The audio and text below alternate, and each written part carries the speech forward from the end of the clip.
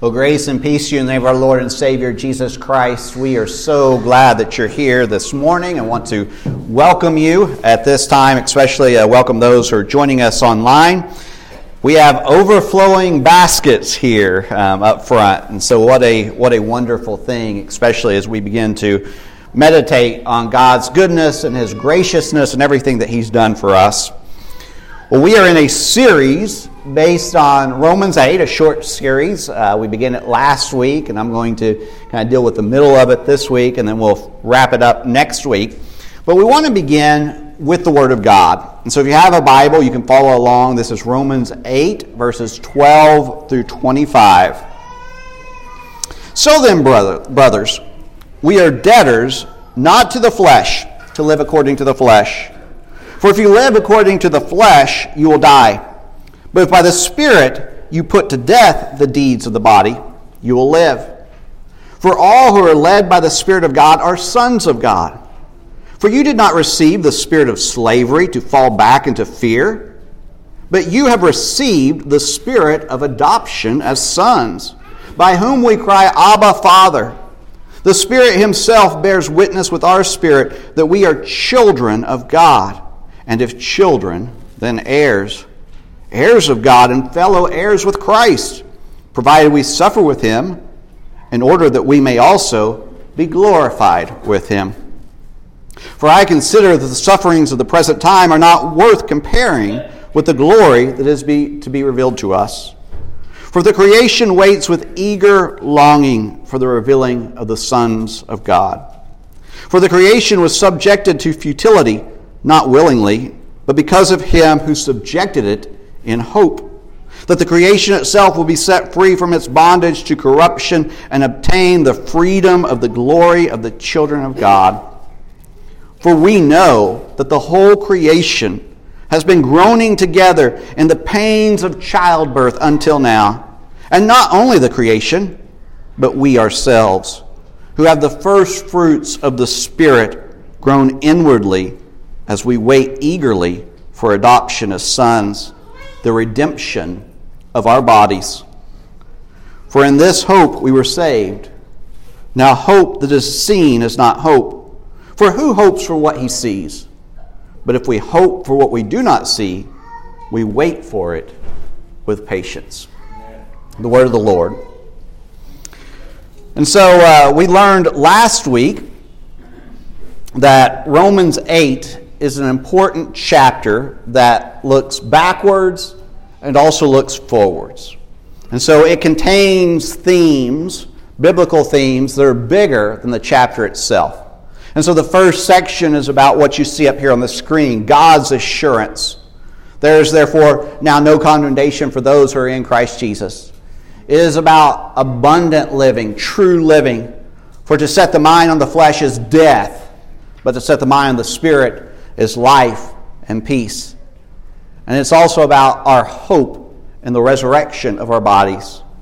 If the Spirit of Him who raised Jesus from the dead dwells in you, He who raised Christ Jesus from the dead will also give life to your mortal bodies through His Spirit who dwells in you.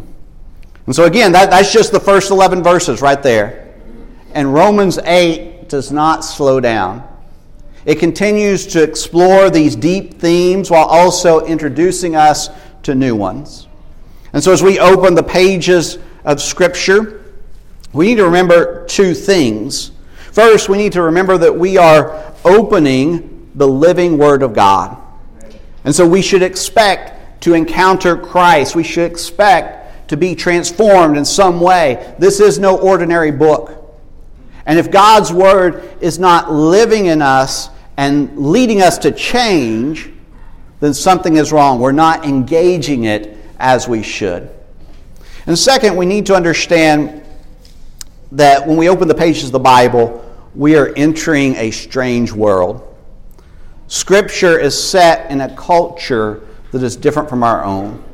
And these books were addressed to people who lived long ago and in lands far away. Now, we don't have to be experts in ancient culture to understand the Bible. But it is helpful to know a thing or two. It's helpful to to understand that things were different back then. And the more that we know about the story of Israel, and the more that we know about the Greco-Roman world, the more clearly we see some of the nuances that we come across in the text. And this is certainly true of our text this morning. We have to remember that Paul is writing to a Roman church that is comprised of both Jews and Gentiles. And there are things in this text, things that we just read, that speak to both of these groups. And we want to explore parts of this morning. And so first, to understand Romans, it's helpful to know the story of the Exodus. Because there are allusions to Exodus throughout the entire book of Romans. We see this in just a few verses that we read today. For instance, in verse 15, Paul mentions slavery and encourages his readers not to return to their former ways. In verse 22, he speaks of the groanings of creation, and we hear echoes of the groanings of the Israelite people wanting to be rescued. And so the chapters of Romans follow the Exodus story. Romans 6, with its teachings on baptism, correspond to the crossing of the Red Sea. Romans 7, with its focus on sin, corresponds to the wilderness wanderings. And this section of Romans that we're in right now, Romans 8, corresponds with Moses standing on the banks of the Jordan and pleading with his people to make a choice. And if you'll remember that in the book of Deuteronomy, that he's standing on those banks of the Jordan and he presents two options. He says, here is death, here is life. Choose life. And the Jewish recipients of this letter would have easily picked up on these allusions. And Paul is explaining how their situation right now is just like that of their ancestors. They have crossed the Red Sea. They have been baptized. They have been redeemed. They have spent time in the wilderness. They have been tested. They have endured persecution. Now they must choose. What will it be? Will it be life or will it be death? Will it be the way of the Spirit or will it be the way of the flesh? And at the very end of Exodus, you'll remember that the glory of the Lord fills the tabernacle. And then the people of God are led by the glory of the Lord throughout the wilderness. They followed the pillar of the cloud by day and the pillar of fire by night. And Paul is asking these believers, and he's asking us as well to do the same thing. He's reminding them and us that we have been filled with the Spirit of God. God's presence now lives in us. We are the temple of the Holy Spirit. Now we need to be led by the Spirit. We need to follow the path of the Spirit and not go astray. Amen. And the culmination of this plea is summed up in verses 15 and 16. For you did not receive the spirit of slavery to fall back into fear, but you have received the spirit of adoption as sons, by whom we cry, Abba, Father. The Spirit Himself bears witness with our spirit that we are children of God. As soon as the Hebrew people escaped Pharaoh and his army, they wanted to go back to Egypt. They wanted to enter again into slavery. Because at least in Egypt, they knew where their next meal was coming from. They were afraid. And they allowed fear to guide them rather than God. And Paul is saying, remember what happened. Remember your ancestors. Now, we should not easily dismiss this fear. It's kind of easy for us to look back on this and kind of say, oh, those foolish Hebrew people. But we need to be careful here. Because to be hungry is a scary thing. To look death in the face is frightening.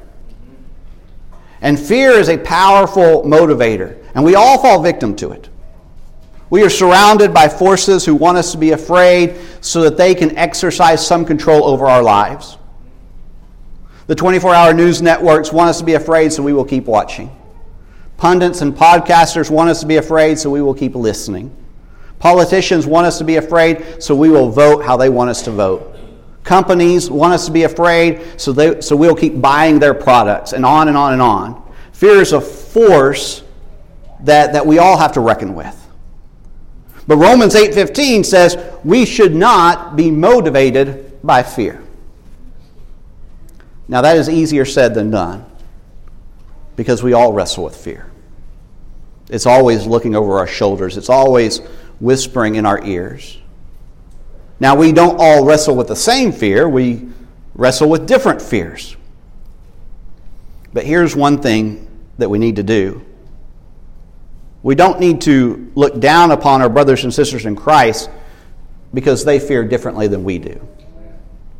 We don't need to judge people because of their fear while we keep our own fear a secret. That's not what we should do. Instead, we need to just be honest with ourselves. And we need to all examine our own fears. And we need to remember these two verses in Romans 8. We're not to be motivated by fear because we are children of God. We don't have to fear because we belong to God. And we have to keep reminding ourselves of this over and over again. To fear is the way of the flesh. To trust in God is the way of the Spirit and the way to life. Now, astute readers of Scripture will pick up on all of the Exodus themes in Romans. They will catch all these appeals made by Paul based upon their history. But the Jewish Christians are not the only ones that Paul is writing to. He's also writing to Gentile Christians, and he has a word for them as well.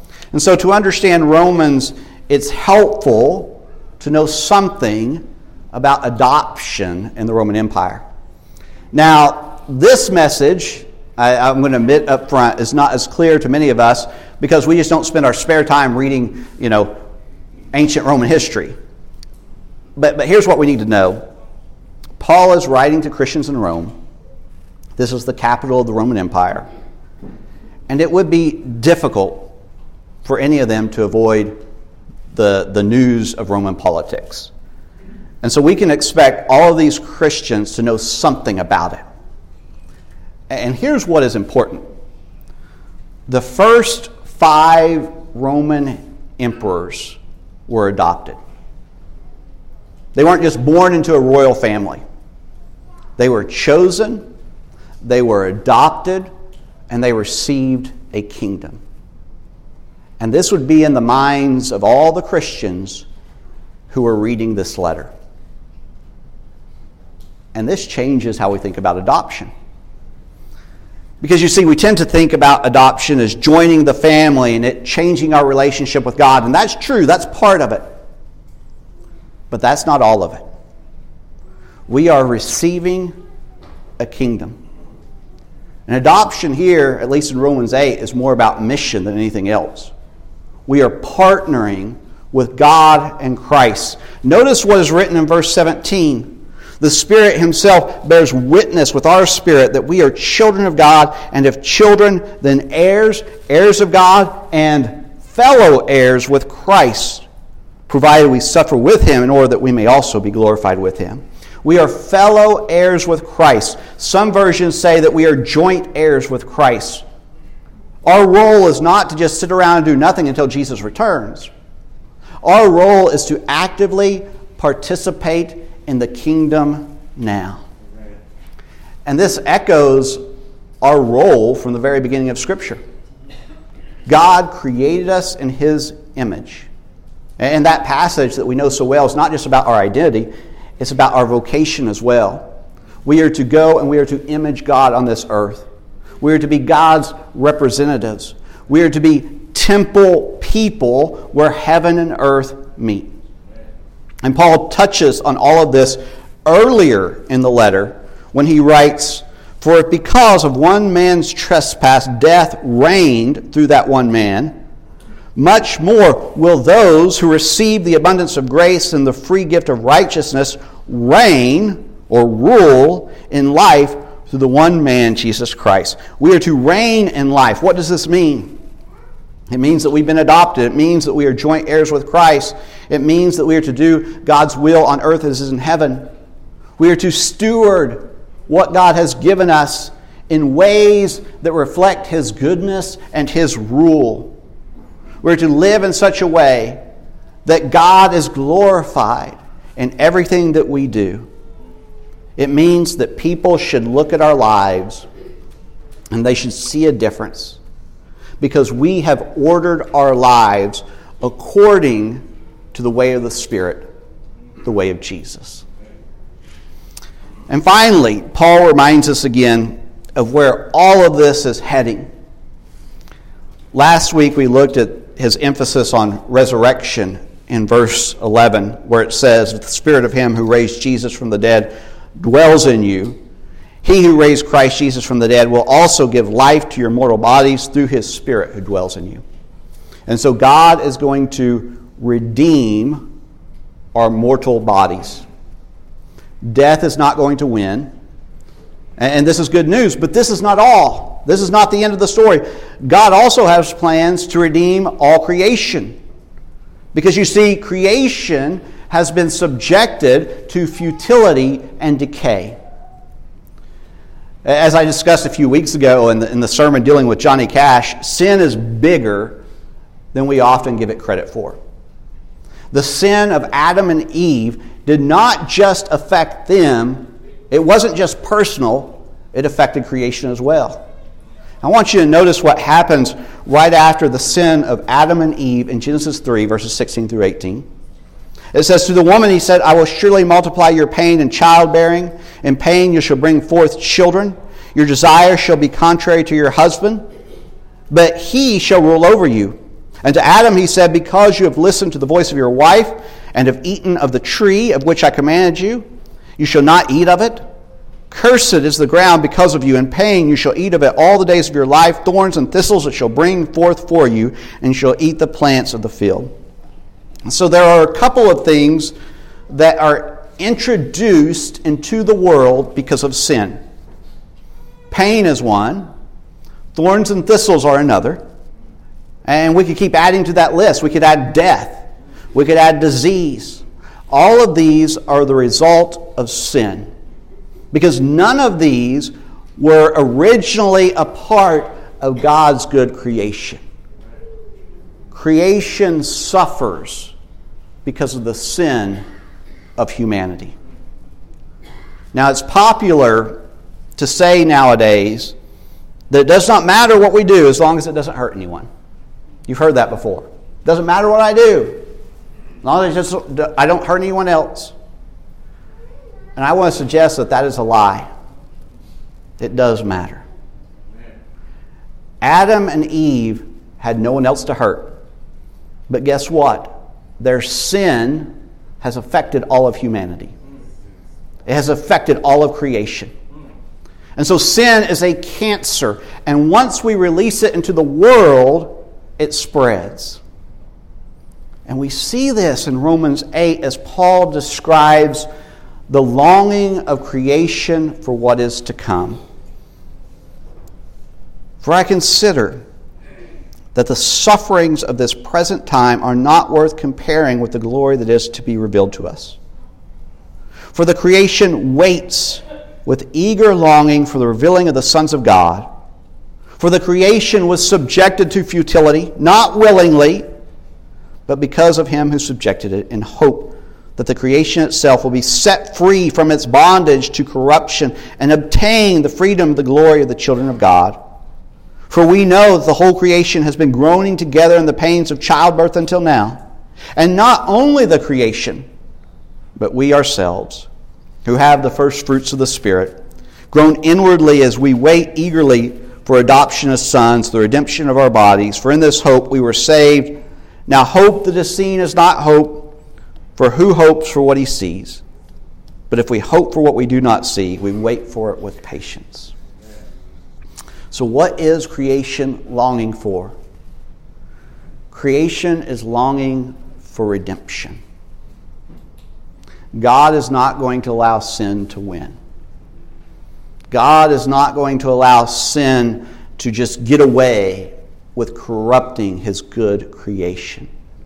He plans on redeeming it just as he plans on redeeming us. And so what is it that we are waiting for? We're reminded in verse 23. And not only the creation, so that first part, he's just talking about creation. Now he talks about us, but we ourselves, who have the first fruits of the Spirit, grown inwardly as we wait eagerly for adoption as sons, the redemption of our bodies. We are waiting on the same thing as creation. We are waiting on redemption. But redemption of what? Paul tells us we are waiting on the redemption of our bodies. Again, pay attention to what is said and what is not said. Paul does not say we're all waiting around to die and go to heaven. That's not the plan. The plan is to redeem everything that has been corrupted by sin. The plan is to redeem creation and our bodies so that we can live with God forever in a new creation.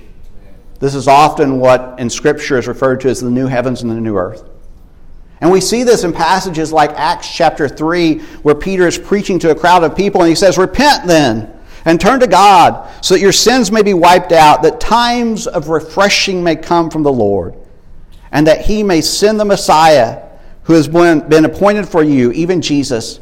Heaven must receive him until the time comes for God to restore everything as he promised long ago through his holy prophets." We are to repent and turn to God so that we can experience God's restoration of all things. This is God's plan. We're waiting for Jesus to come back from heaven to return so that all this can happen. God is not going to abandon us. God is not going to abandon his creation. He hears our cries, and he has a plan to undo everything that is wrong with the world. He has a plan to redeem everything that has been corrupted by sin. He has a plan to defeat death, disease, and decay once and for all, and redeem our bodies as well as creation itself. So we hope for what we do not see, and we wait for it with patience. What does it mean to faithfully wait? You know, the early church pondered this question because patience was an important virtue to them. Waiting did not mean just sitting around and doing nothing. In the face of great persecution, the early church did much.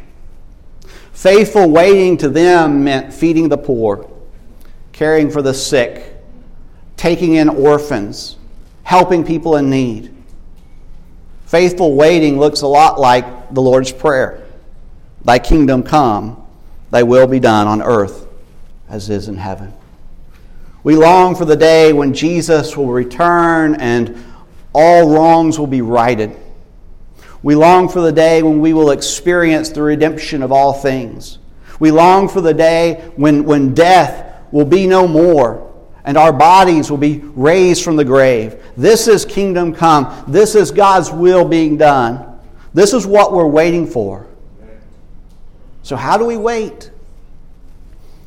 We wait by doing God's will on earth as it is in heaven.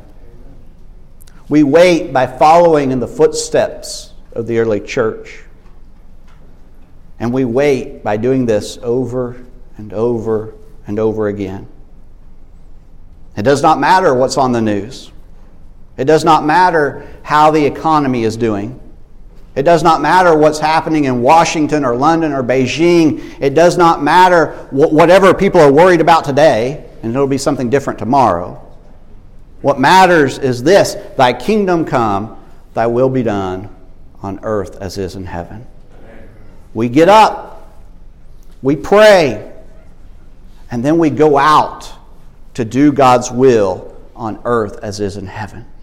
And we do it over and over and over again. And this is what matters. This is what makes a difference in the world. This is what changes lives and makes the world a better place to live. This is faithful waiting. And so I ask you this morning to join me in praying the prayer that our Lord taught us to pray.